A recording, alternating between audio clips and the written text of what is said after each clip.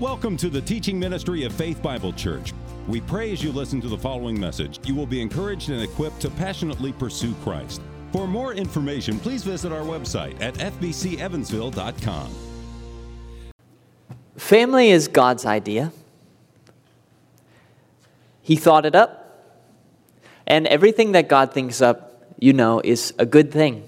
It's not a bad thing.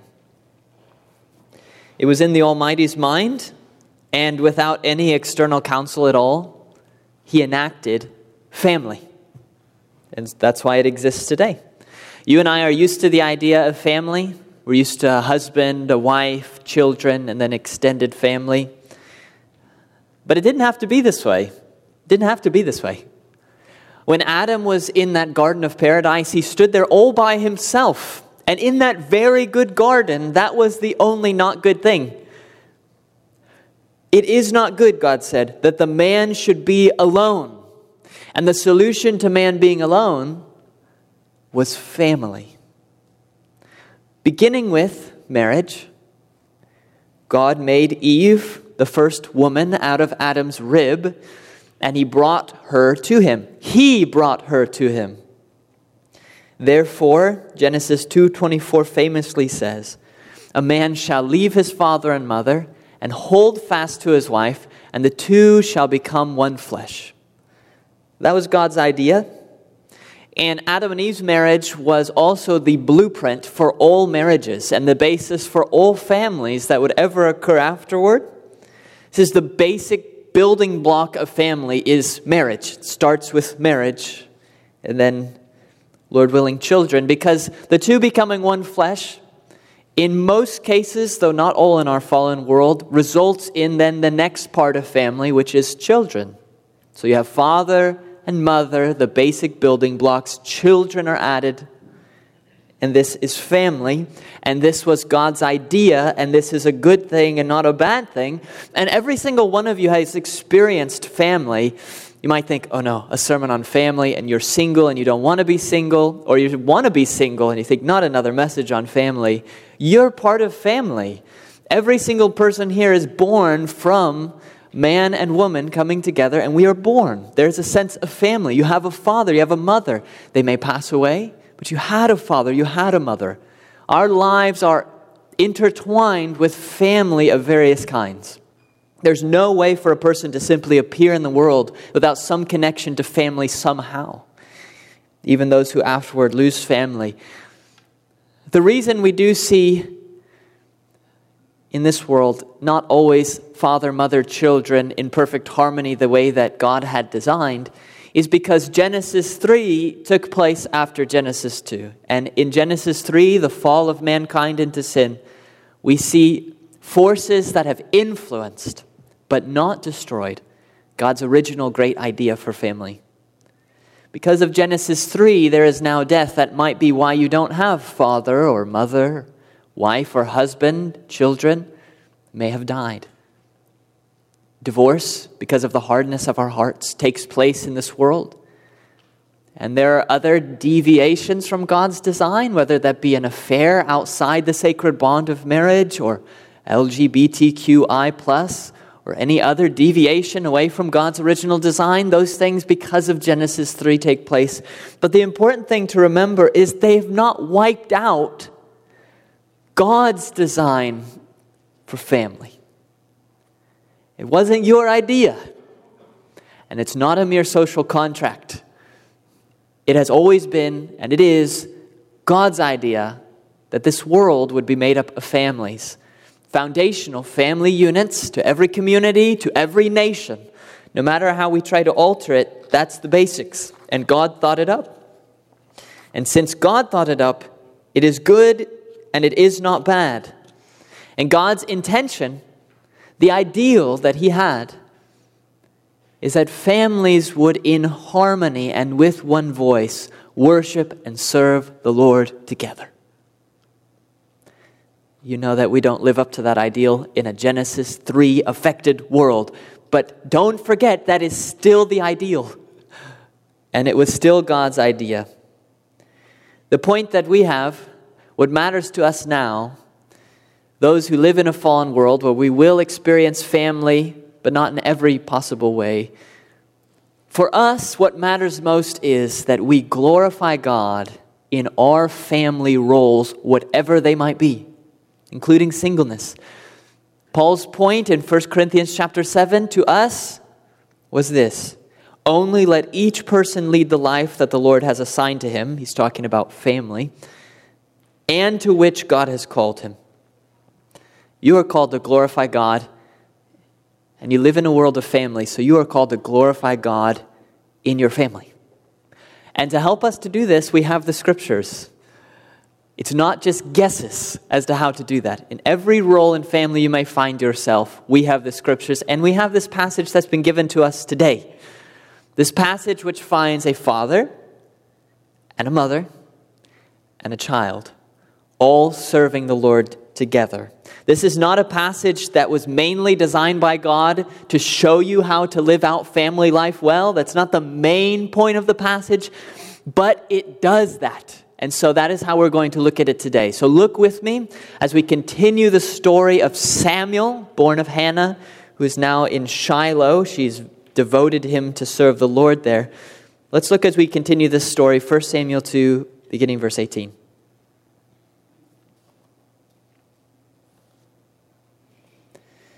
Samuel, that's the son, was ministering before the Lord, a boy clothed with a linen ephod. And his mother used to make for him a little robe and take it to him each year when she went up with her husband to offer the yearly sacrifice. Then Eli would bless Elkanah, that's the husband and father, and his wife, Hannah, and say, "May the Lord give you," husband, father, "children by this woman," wife, mother, "for the petition she asked of the Lord." So then they would return to their home. Indeed, the Lord visited Hannah, and she conceived and bore 3 sons and 2 daughters. And the boy Samuel, the son, grew in the presence of the Lord. I don't want us to forget the big picture of what's taking place in this passage and in this part of 1 Samuel. You know that 1 Samuel is mainly about King David. Samuel is important because he will grow up and anoint King David. Keep that in mind. That's part of why this passage is here. It's preparing us for David. And of course, David would be the forefather of Jesus the Christ come in the flesh. So David matters a whole lot to us. He will prefigure, he will be a type, a picture of Christ, the son of David. So that is Samuel's importance in the whole scheme of salvation history. So don't forget that as we focus in on this passage. Nor should you forget that theologically an important point in this passage is that God visited Hannah. He who closed her womb visits her. He's opened her womb. He's given her a family. God is our deliverer. He's the one who visits us. These are very important themes, and they're central to what's being said in this text. But these are themes that we see week after week and shall continue to see week after week in 1 Samuel. What's unique to these few verses here, though, and is not shared with all the other passages, is that here we do see a family in unison, living at a distance, true, but together in our text, worshiping the Lord. And so we have a kind of model, a kind of ideal of God's original intention for family. And since we won't see this again, Elkanah disappears from the picture entirely after this passage, I thought we would take this time to focus on what we learn about a God-honoring, worshiping family in these verses. And so we're going to look at this passage under 3 headings. They're the ones you've already seen. A father, first. A mother, second. And a child, third. The building blocks of a family. And we will see how they worship the Lord so that we can worship the Lord as families too. So let's begin by looking at this father serving the Lord. Look at Elkanah in verses 19 and 20 again. And his mother used to make for him a little robe and take it to him each year when she went up with her husband to offer the yearly sacrifice. Then Eli would bless Elkanah and his wife and say, "May the Lord give you," that's the husband, the father, Elkanah, "may the Lord give you children by this woman for the petition she asked of the Lord." So then they, Elkanah and Hannah, and the rest of the family would return to their home. Elkanah is not the focus of this passage. He's kind of in the background here. Elkanah actually has not been the focus of this entire story. He's been there. We're getting used to seeing Elkanah. But he's not been the focus. He's just been present. This book began with Elkanah. If you remember, 1 Samuel begins, "There was a certain man." So we're going to see the story of Hannah and then of Samuel. They're the focus. And then David, he's the focus. Even Saul's a focus. Elkanah's not a focus, but notice, the whole book started with Elkanah. There was a certain man of Ramathim Zophim, of the hill country of Ephraim, whose name was Elkanah. A few verses later in chapter 1, it continued, "Now this man used to go up year by year from his city to worship and to sacrifice to the Lord of hosts at Shiloh." When Hannah fulfills her vow and brings Samuel to Shiloh, to give Samuel to the Lord at Shiloh, again, it starts with Elkanah. The man, Elkanah, and all his house went up to offer to the Lord the yearly sacrifice and to pay his vow. And then chapter 2 begins with Hannah's beautiful prayer to the Lord, but it ends this way. Then Elkanah went home to Ramah.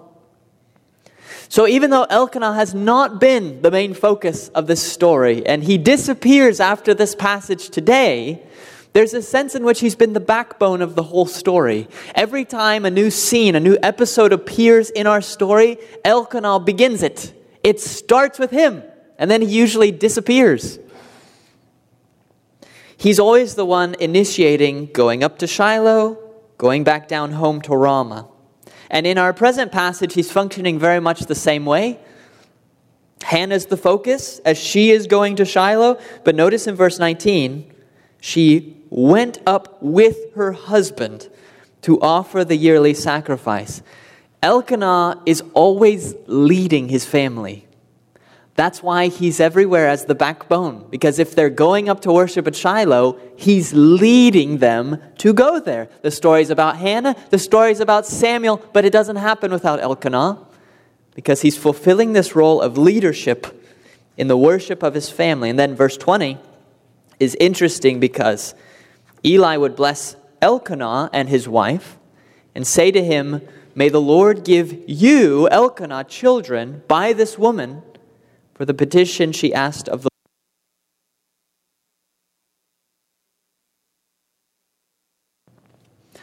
Really what we find in Elkanah here are two fatherly virtues. If you're a father, you can aspire to these same by the grace of God. Look at these two, because we're not, like I said, we're not going to see Elkanah again. He only appears in 1 Chronicles 6 in a genealogy. That's it. Apart from that, he's gone. So what can we learn from Elkanah? First, like I've said, it is clear that Elkanah leads his family. That's obvious here. When the time comes for their yearly worship at Shiloh, they have to travel from Ramah to Shiloh. Elkanah's initiating that. And he's leading his family, his large family, to go there. He's the one making the sacrifice. He's the one dividing the portions. He's the one fulfilling or agreeing to Hannah's vow. Hannah is not like, sadly, many poor wives who are basically leading the worship of their family. And you know that this is commonplace and often happens. The wife is the spiritual head, in a sense, of the family. The father is not thought of as spiritual. He just puts the roof over the head. And it's the mother who's the spiritual one. Certainly God uses that. Even in Timothy's life it was that way. That is not God's design for the family.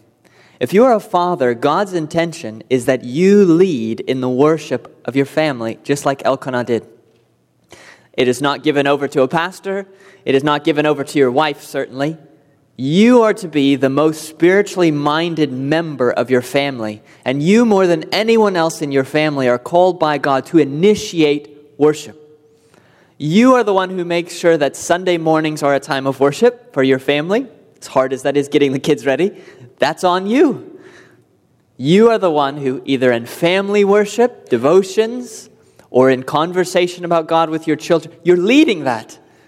That is God's design for a family. You see that in Elkanah. He's leading in the worship.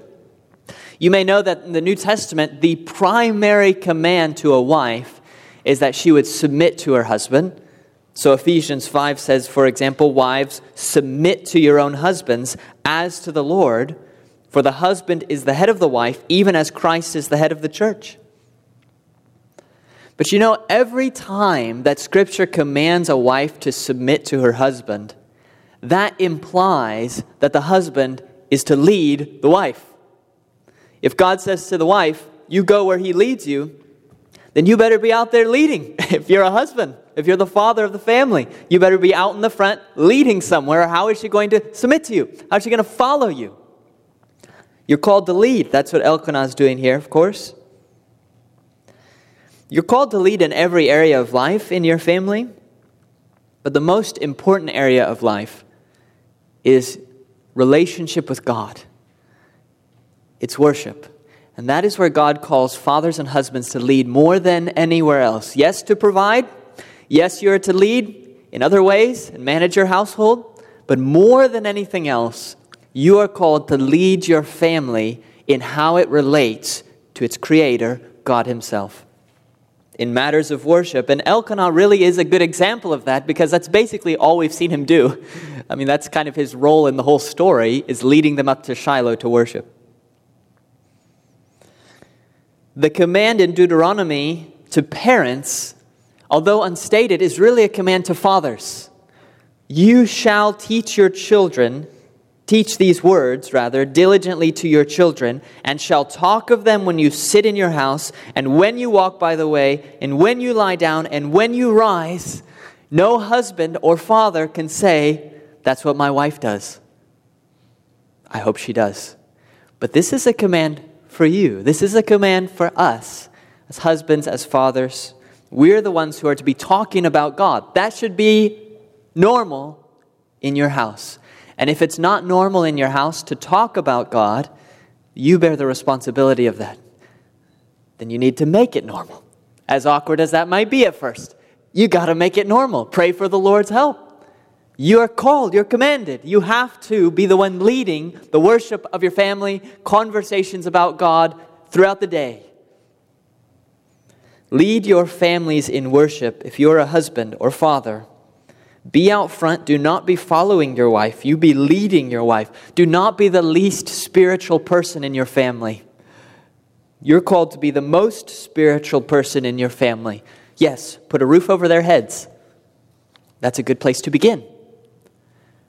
You are called, even more than that, you are called to provide spiritually for your family. And we do see that in Elkanah. But we see a second virtue in Elkanah. It's not just that he's leading in worship. That's very significant. But there's a second virtue I think we can see with him. It's that although he is clearly the leader of his family, it doesn't go to his head. That's important to point out. This story, as I said, is not about Elkanah, and I think he's just fine with that. He's not the main focus of it. There's conversation happening between Hannah and Eli. She makes a vow about giving up their son. It's their son. And he is there supporting what's happening in Hannah's life. He's even earlier supporting poorly, perhaps, and saying, am I not better to you than 10 children? But he's there always supporting his wife. There's no sense of domineering that we see in Elkanah. He's a supportive husband. He's fulfilling what would come up later in Ephesians 5. Wives submit, so we have to lead husbands. But then when it comes to husbands, Paul says, husbands, love your wives. As Christ loved the church and gave himself up for her, that he might sanctify her.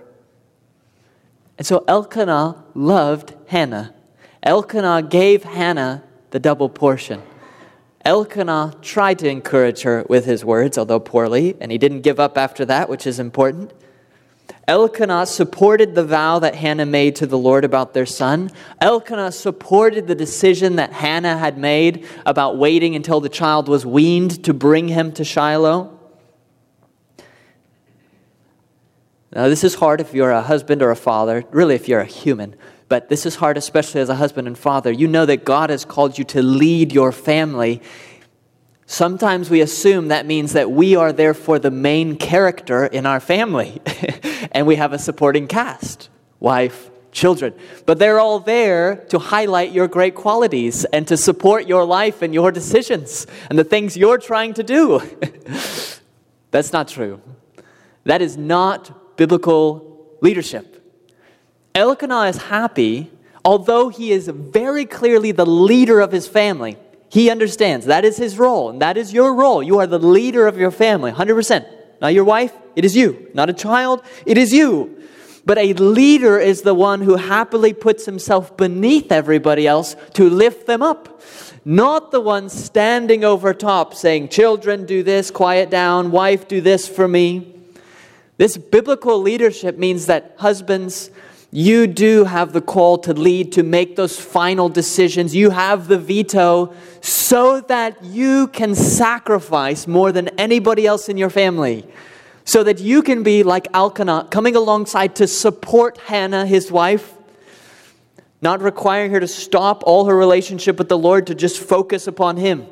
He's supportive of her, just like husbands are called, like Christ, to lay down their lives for their wives. That's leadership. You lay down your wife. You make the sacrifices to sanctify her.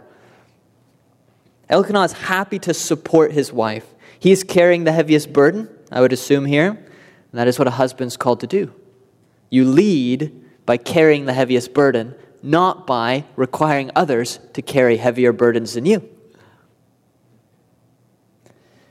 Leading your wife's not about getting her to support you so you can shine. Leading your wife is about putting your wife in a place where she can shine.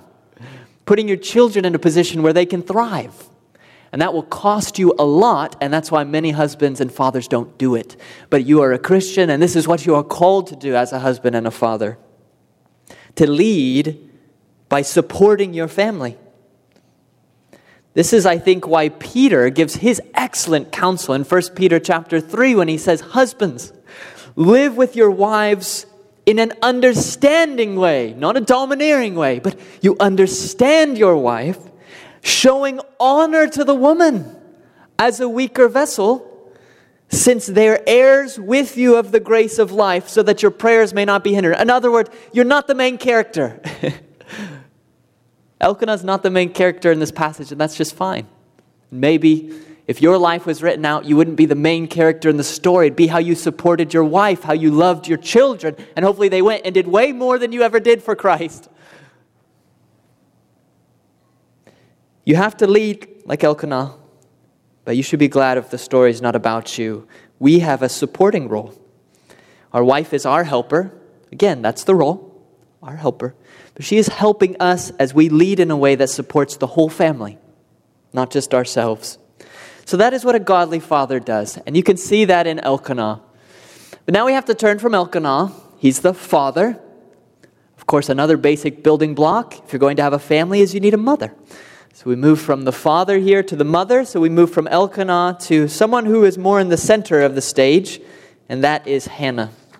See verses 19 to 21 now, looking at Hannah. And his mother used to make for him a little robe and take it to him each year when she went up with her husband to offer the yearly sacrifice. Then Eli would bless Elkanah and his wife and say, "May the Lord give you children by this woman for the petition she asked of the Lord." That might better be translated, for the child she lent to the Lord. So then they would return to their home. Indeed, the Lord visited Hannah, and she conceived and bore 3 sons and 2 daughters. It's clear that Hannah is fulfilling her call to submit to her husband. We don't see anything contrary to that, at least in her behavior. But I'm not going to focus upon that because our text doesn't focus upon it. That's clearly a virtue of a wife. But we see actually two other wifely virtues presented in Hannah. And we're not going to be seeing Hannah after this point. So it's fitting that we stop here and consider these virtues in her, in this passage and in 1 Samuel. The first virtue you find in Hannah, and maybe the clearest of them all, especially in our passage, is that Hannah works hard. Verse 18 says that Samuel was clothed with a linen ephod. That was the garment that priests wore, was a linen ephod. Don't ask me what an ephod is. I don't know, and the commentators don't either. Some kind of garment that the priests wore. But an ephod, whatever it was too small to keep you warm from the elements. And so you also needed an outer coat, called a robe in our text. You needed a robe that would keep you warm. The ephod is probably supplied to Samuel by the priests there in Shiloh, because that's their business, they're priests. But who is going to provide a coat for this child? And if you're a parent, you know the child will outgrow the coat as fast as you buy the coat. So someone needs to provide a coat regularly in bigger sizes, 4T, 5T, for this child as Samuel is growing. Who is going to do that? Hannah used to make for him a little robe and take it to him each year. Hannah didn't have to do that. As we see later in our text, at some point, Hannah had 5 other children. And I will just say from experience, she was busy. She had a lot going on in her life. And so it would have been easy for her to forget Samuel. Samuel is far away. He is in Shiloh. She has enough plates that are spinning. She doesn't have to spin this plate. She says, this is Eli's responsibility. He can take care of the child. But what you see in Hannah is that she is a hard worker for all of her children. It's not a matter of personal convenience for her. This is her son Samuel, even though she's dedicated him to the Lord, and she takes the responsibility. She will provide for him a coat. I don't know all that entailed. Some of you have tried knitting or cross-stitching or whatever all these things are called. It takes a long time. And she's making an entire garment in larger sizes every year. And she probably doesn't just have a ton of free time to be doing this. But she is a hard worker, obviously and clearly. Now, this is something, if you've ever done a study on a godly wife and mother in the Bible, this is one of those things that's maybe surprising at first, because you might think what's most virtuous in a wife and a mother is this person who's very timid and quiet, kind of a trophy wife who just doesn't speak up. However, well, certainly a quiet, gentle spirit is pleasing in God's sight. What we find when we come, for example, to Proverbs 31, a chapter, half of it devoted to a godly wife and mother, is that the main theme of what a godly wife and mother is in Proverbs 31 is that she works hard. That's what it is. I won't read all of it, but especially these verses here. She puts her hand to the distaff and her hand to the spindle. She's making clothes. That's what's happening, just like Hannah. She opens her hand to the poor and reaches out her hands to the needy, maybe making them clothes as well. She is not afraid of snow for her household, for all her household are clothed in scarlet. Part of that is because you read Proverbs 31, she's got a side hustle. She has a business. She's selling things to supply clothes and making clothes for her family. She's working so hard. It says she gets up early, she goes to bed late, hopefully on different days, but she's working very diligently to support her family. That is part of a virtue in a wife and in a mother. If you are a wife or a mother, you know it's hard to be a wife or a mother. I mean, it's more hard than anyone could have prepared you for, to have these little children everywhere who are always demanding so much of you. Sometimes it's just surprising when you first become a parent, especially for a mom. Did you know that this much would be required of you? Did you have any idea that it would be this much? It is a lot. The sheer quantity of work that a mother does is basically impossible, to be honest. It's basically impossible. Just the amount of work. And of course, there's no PTO. And it just goes on and on and on every day. There's not really weekends. A vacation with family is just different than a vacation before you had children. Yeah, it's different. So especially for a mother, there is so much work. It's part of the reason that even culturally, birth rate is declining very sharp. There's other reasons too. But a part of that's because it's just so hard. I have one kid and go, that's hard enough. It is. The amount of work a mother has to put into this. But thinking biblically, we understand that that is part of the virtue of a mother. There is no easy way for a mother to parent well. There are ways for a mother to parent easily, but it's not well. If you want to be a mother and do well and please the Lord, it will be hard. Maybe that is included in Genesis with the curse of the Itzavon, the pain that will now be in childbearing, certainly in bearing the child at first, very painful, but you can almost connect that to raising the child as well. I think maybe the ladies' study, they had talked about that. It's ongoingly, that's hard to raise children as a mother. You think, well, once the children get older, it won't be so hard. They can dress themselves. But then you're like locked in this unending chess game of complexity. So it's not like it gets easier per se. It just changes. It's not so physical and now it's mental. So it is hard to be a mother. That's the point. Mothers, godly mothers, they work hard.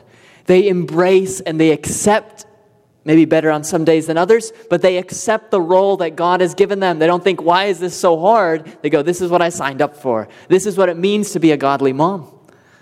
It's going to be a hard thing. And you can see that in Hannah. She accepts her role. She's willing to put aside time with 5 other children, to put aside time to make a little robe for Samuel to take care of him. A second virtue is related to the first one in Hannah. Not only is she working hard for her family, but she clearly values her children. And I think in previous generations and maybe more traditional cultures, this is a point you wouldn't even have to point out. I think everyone would agree, yes, we value children. However, we need to say it today. Look at Eli's blessing in verse 20. May the Lord give you children by this woman for the petition she asked of the Lord, or in place of the one she lent to the Lord. Just bear in mind, that was a blessing. That was not a curse. That was not a curse. May you have more children. That was not a curse. That was a blessing. And all of the original hearers of the story way back in the day would have heard and understood that is a blessing, not a curse to have children. What happens in verse 21 reinforces this. Indeed, the Lord visited Hannah, and when Scripture says the Lord visited or remembers someone, it means He's giving attention because He's about to do something for their deliverance or for their good. So when God visits Hannah, it's to bless her. And what is the blessing? 3 sons and 2 daughters. An excellent number of children, if I might say so myself. But 3 sons and 2 daughters. And that is a blessing, and that is not a curse. Not every person will have children. Some of you will never have children. Paul actually says that he would rather all Christians be single, because you can devote yourself more to the Lord. You're not distracted, you're focused on the Lord. But everyone is called to different things. Some of you will not be called to have children. Some of you, like when we spoke of Hannah's barrenness, you will not be able to have children. And that's okay. In the life to come, there will not be marriage. There will not be family in the same way there is now. It will be better. It will be better. But it won't be like it is now. It's a temporary thing. That being said, if you are a mother who has been given children, that is your calling. They are not an inconvenience or an interruption to all of the other things you had wanted to do with your life. And they are not now just an interruption to the many things you want to get done. They can certainly feel that way. No. They are the things you have to get done. They're not in the way, they are the way.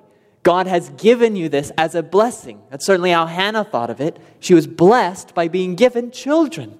And then she devoted herself to serving her children. Hannah valued children. The Bible values children. The Bible does not value children as the most important thing, because it is not the most important thing.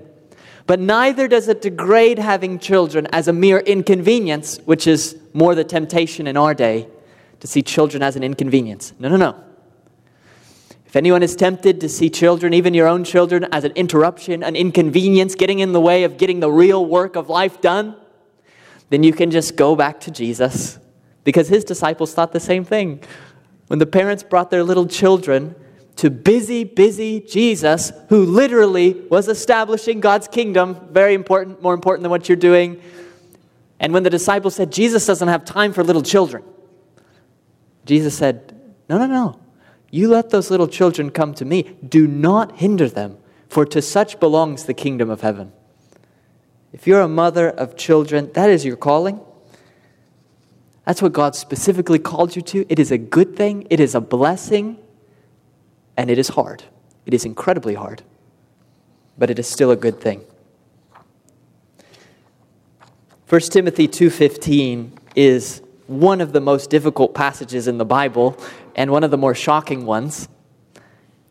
But we will not exclude it from our Bibles. If you've ever encountered this verse, when it's speaking of women and it says, she will be saved through childbearing if they continue in faith and love and holiness with self-control.